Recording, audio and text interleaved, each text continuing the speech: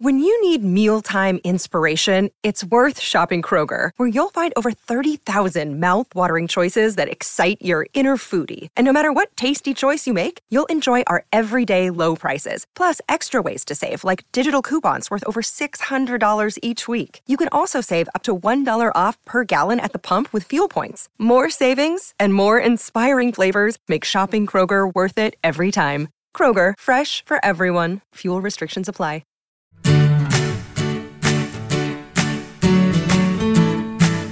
Hey everybody, this is Phil Town. And this is Danielle Town. Welcome to the Invested Podcast, where we are working through the process of investing according to the best investors in the world. Charlie Munger, Warren Buffett, Ben Graham.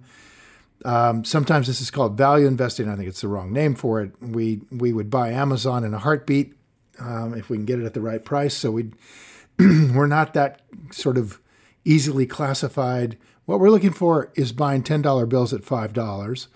And I don't care if the $10 bill is Amazon or Facebook or, a chocolate company that grows at 4%. I just want to buy a $10 bill for $5. That's the whole idea. And I don't want to lose money. Company run by wonderful people who have values that match your values.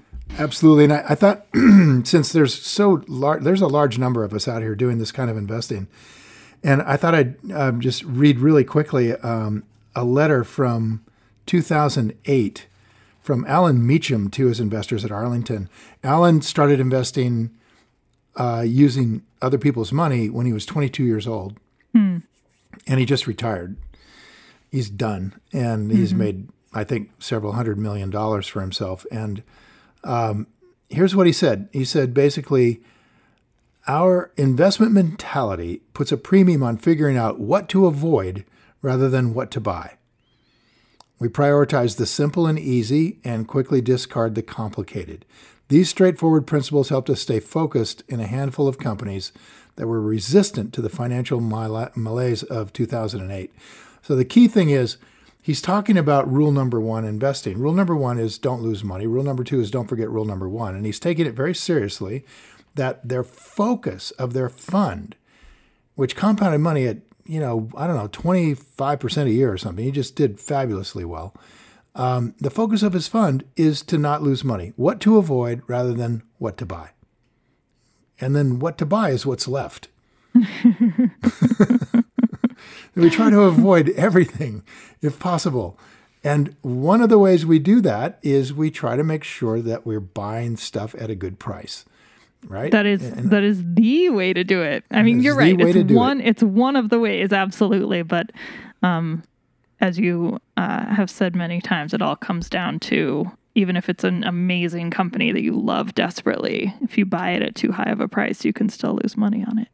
Yep. So we have been doing this checklist for a long time, and we're nearing the end. We've been through pricing with 10 cap, pricing with payback time last time, and this time, and we may not get through it all this time, but this time we are moving on to actual valuation, correct?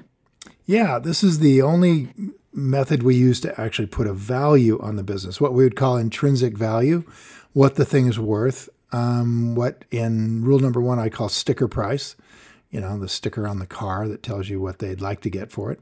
So this is the view of the company from the MBA seats. This is what MBAs like to do to figure out the value of a business. Oh, I heard you say NBA. Oh no, I was imagining like the tippy toppy of the stadium seating overlooking a basketball court, not being like seeing the big picture or something. That's immediately that's what I thought you meant. Okay, go on. This is more the view from the Wall Street seats.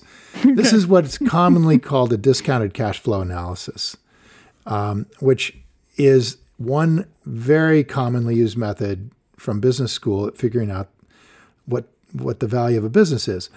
And we use it a little bit differently, but it's essentially a discounted cash flow analysis. And we have to have a few things for it. So here's the checklist. There's 9 points in here.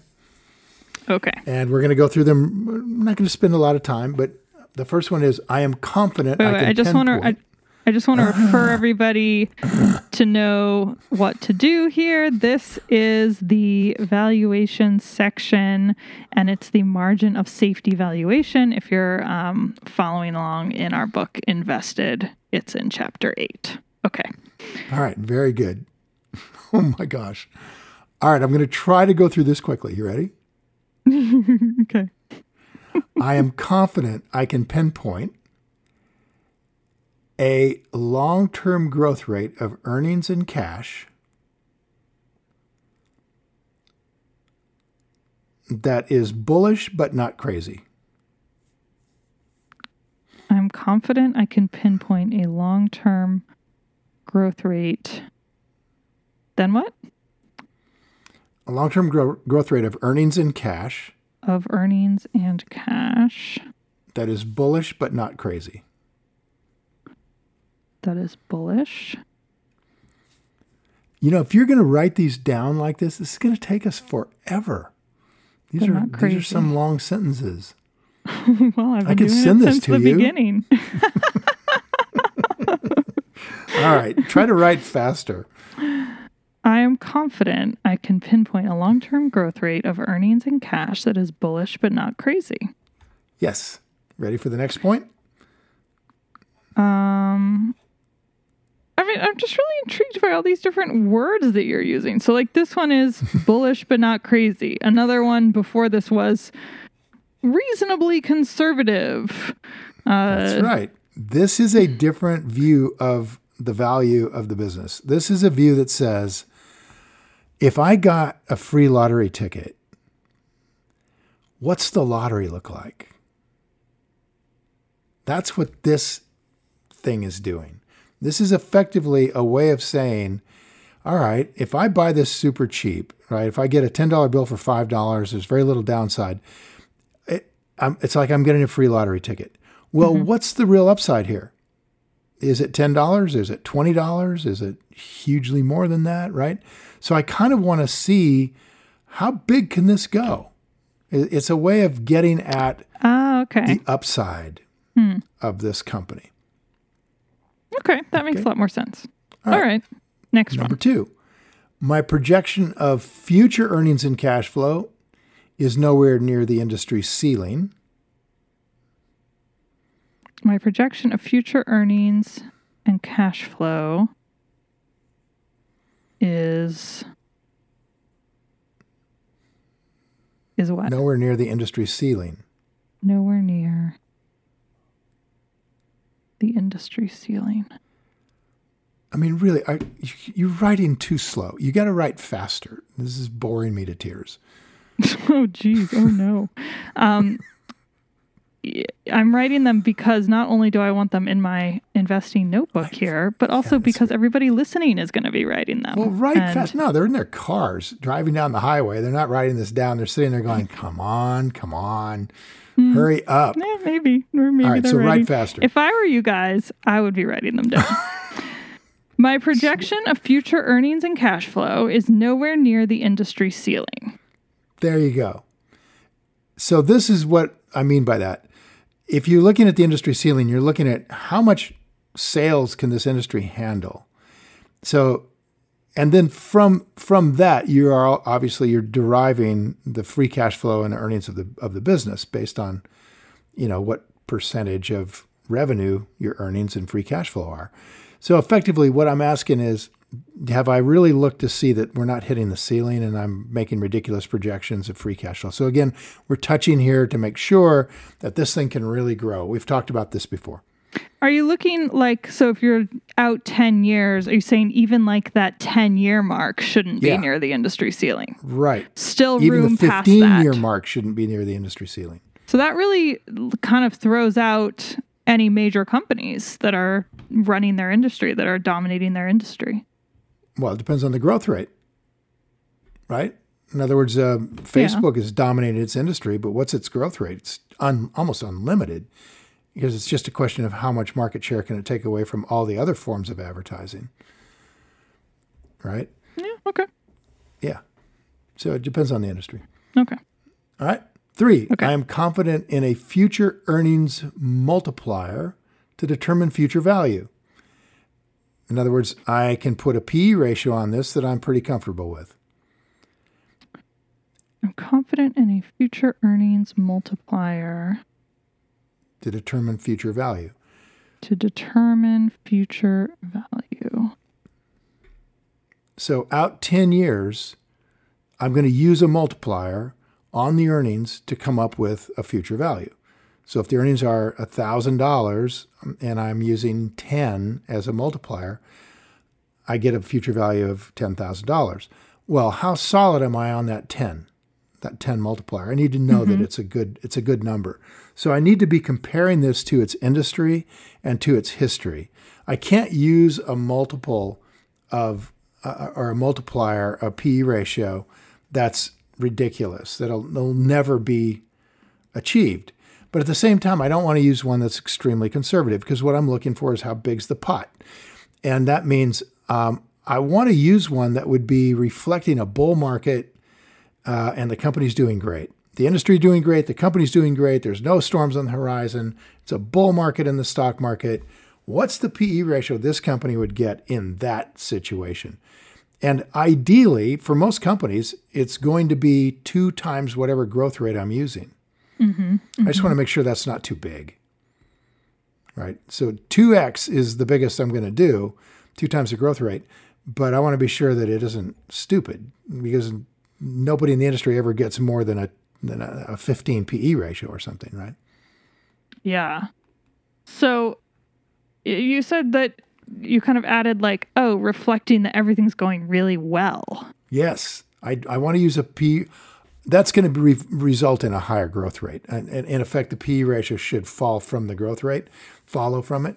So I want to use a growth rate that's reflecting a bull market, a PE that reflects a bull market. Yeah, essentially everything's going great. Not we're at the bottom of a cyclical recession or something.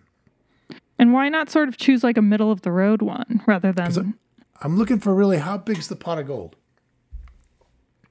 What's a reasonable number I could put up there for the size of the lottery? Okay. All right. All right. I'm using a historically reasonable current earnings number, growth rate. Or sorry, that's the actual earnings. I'm using historically reasonable current earnings, meaning if the earnings are $4.21 per share, that's not an aberration. It's not really low. For the last 20 years, they've been at $8 to $12. Or it's not really high. For the last 10 years, it's never been over $1, and last year it was $4. I'm using a historically reasonable current earnings number. Yep. Yeah. Okay. So that's basically again, it's like throwing out the outliers. Like if it's crazy because of something happening, like this year might be a crazy year for earnings for a lot of companies. You would maybe take that out if you think that the pandemic isn't going to come around again. Right on. Okay. All right, number 5. I'm using a conservative minimum acceptable rate of return. MARR. Minimum acceptable rate of return.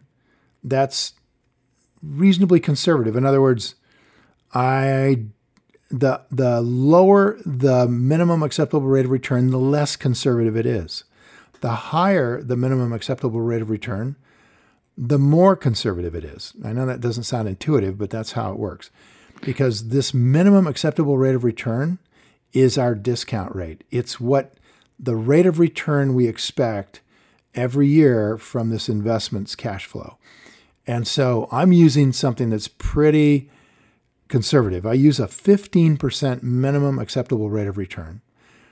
And I can tell you with a high degree of assurance that right now, Wall Street is probably using an 8 when they do this kind of stuff.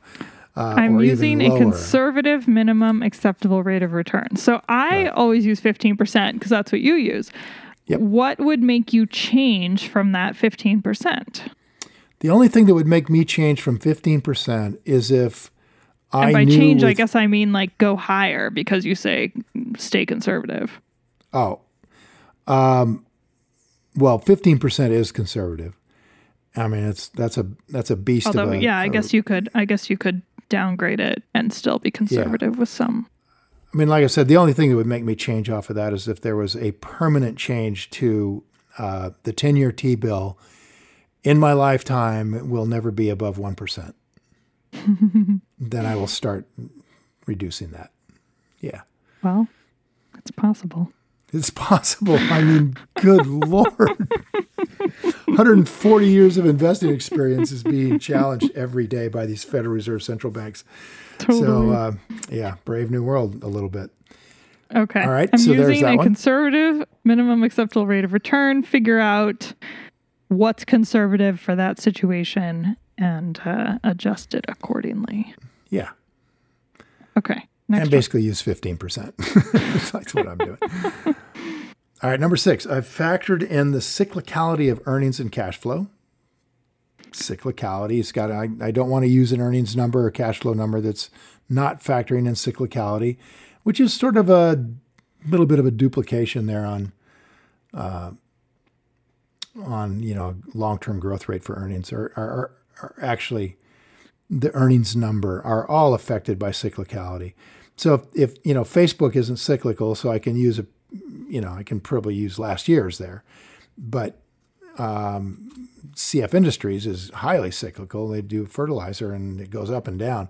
So I've got to choose a number here that is reflecting that. That's all. And when you say factored in, so that means just basically like adjust the number. So adjust it up or down. Okay. Yep. I've factored in the cyclicality of earnings and cash flow. And I'm putting in parentheses, adjust the number. Okay. And since we're using earnings here, never mind, scratch this one. Next one, the business price has a margin of safety compared to the business value. In other words, when we calculate our margin of safety price, we are getting a large margin of safety. And the business price, of course, when you say the business price, what's that?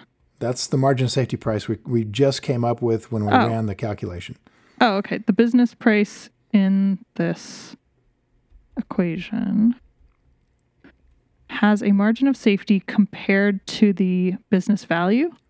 Right. This episode is brought to you by La Quinta by Wyndham.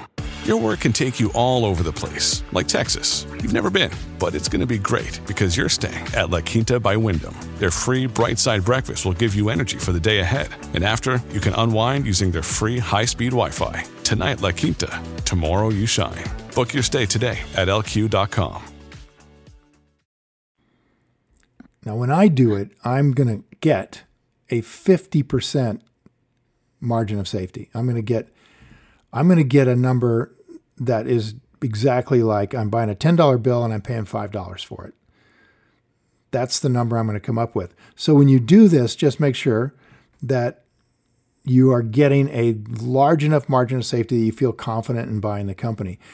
I don't think Warren Buffett uses 50% anymore. I think he used to. But I've seen Berkshire step in and start buying companies with less than a 50% margin of safety. In fact, just recently, they started buying more Bank of America, and there's no way that's at a 50% margin of safety right now, in my opinion. So it just, this is for you as a checklist to put the numbers in where you want them. When I put them in, I'm looking for 50% discount. When you say business value, does that refer to something that's a separate calculation? What do you mean by business in this value? Calculation. Business value is what we're going to come up with here when we do this. You mean the full price, and then you're saying the sticker price. The end price is the discounted price, right? That you're then using a margin of safety to cut down, right? Okay. Right. So if I come up using this calculation, I come up with a sticker price of $100 a share, then I'm going to buy it for half of that. That's just my way of doing it. Buffett is paying more. He's paying maybe a fairer price than that in this market with this one stock that he's buying. So that's going to be up to you, but for me, it's 50%. Okay. So this is a reminder to cut it in half or cut it in thirds or cut it in whatevers. Yeah, make sure you have one. Okay. Right, exactly. And so now you'll do the calculations, and the calculations are in the book Invested. They're in the book Payback Time. They're in the book. They're in the. They're in rule number one. Rule number one. But just to run through it really briefly, you essentially grow the earnings at the growth rate for 10 years. Then you multiply that earnings that you arrived at. Let's say you start with $10 of earnings and you grow them for 10 years at a certain growth rate, and you end up with $100 of earnings 10 years from now. Mm-hmm. Then effectively what you do is multiply those earnings by your multiplier, your PE ratio down the road. And let's say it's 40. So now you got 40 times 100, or 4,000 is the value of the business in 10 years. Now divide that by 4, which is a 15% per year discount. Divide it by 4 and you'll come back to $1,000. That's the sticker price or the business value. And then divide that by 2 and you get $500. That's what you should pay for it. So don't worry about those numbers making sense, but you just get the general idea of how the math goes. That was a good short little explanation. Thank you. Okie dokie. And then finally, I am confident enough in this valuation that I would put 20% of my net worth into this one business at this margin of safety price. Okay. I'm not going to talk about this one again. Forcing myself. Yeah, don't, please. We're basically forcing ourselves. You're so over this checklist. I am confident enough of this projection or valuation that I would put 20% of my net worth in it. I'm just imagining at people that gnawing 50% their knuckles. Discount. At that 50% discount, yeah? Yeah, that'll work. Just deal with it.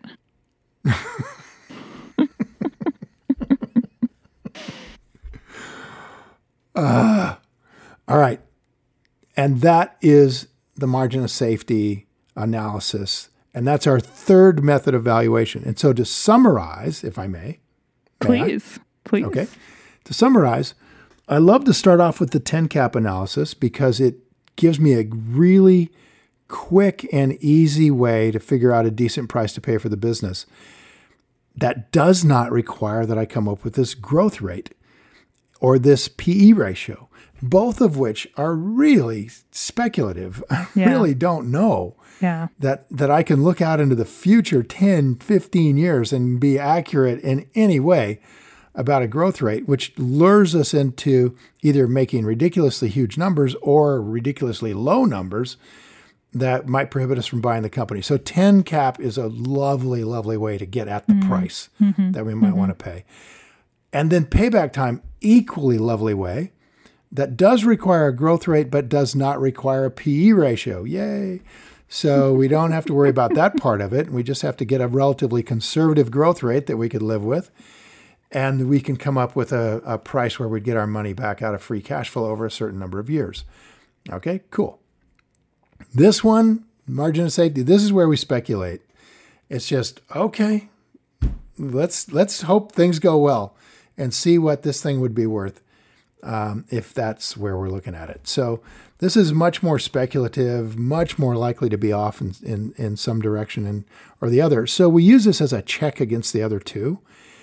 And effectively, I love it the most when I come up with numbers that are all in the same ballpark here. All three of these valuation methods come up with a price that I could pay today that's in the ballpark of each other.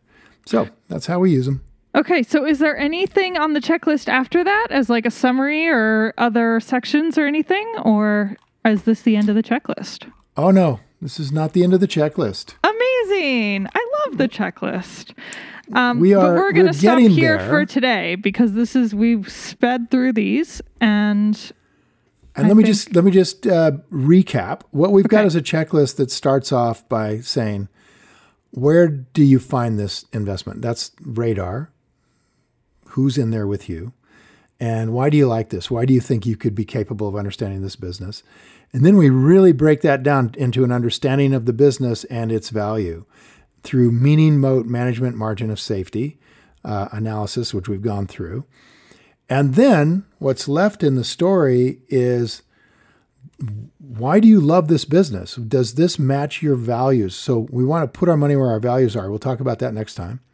Then, is this on sale? And if it is, there better be an event that creates fear, and the event needs to fall under certain parameters. We'll cover that checklist, which is super important.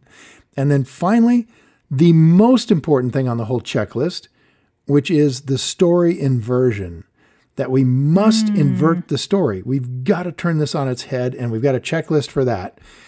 And that, if you don't do the inversion, you will get burned someday. Those are that's where you get nailed, is you didn't really look at what was wrong with your story.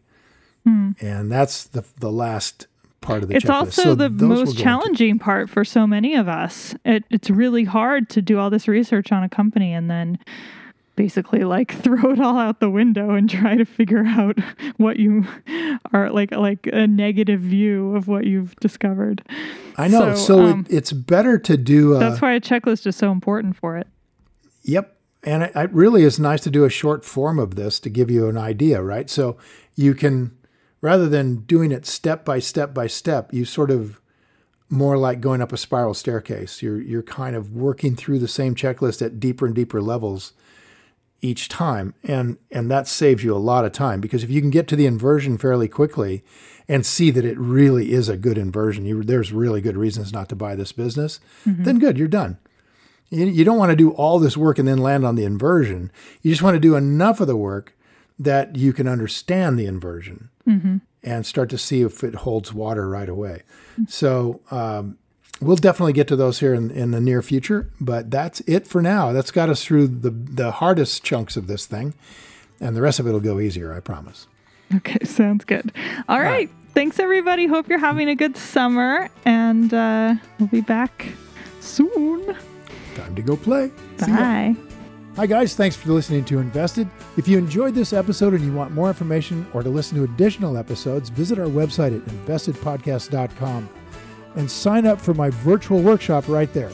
Spots are definitely limited for this event. I'm not kidding. They really are. They sell out very quickly. So everything discussed on this podcast, by the way, is either my opinion or it's Danielle's opinion. And really important, it's not to be taken as investing advice, because I am not your financial advisor, nor have I considered your personal situation as your fiduciary. So remember that. You're on your own here. This podcast is for your entertainment and education only, and I really hope you enjoyed it.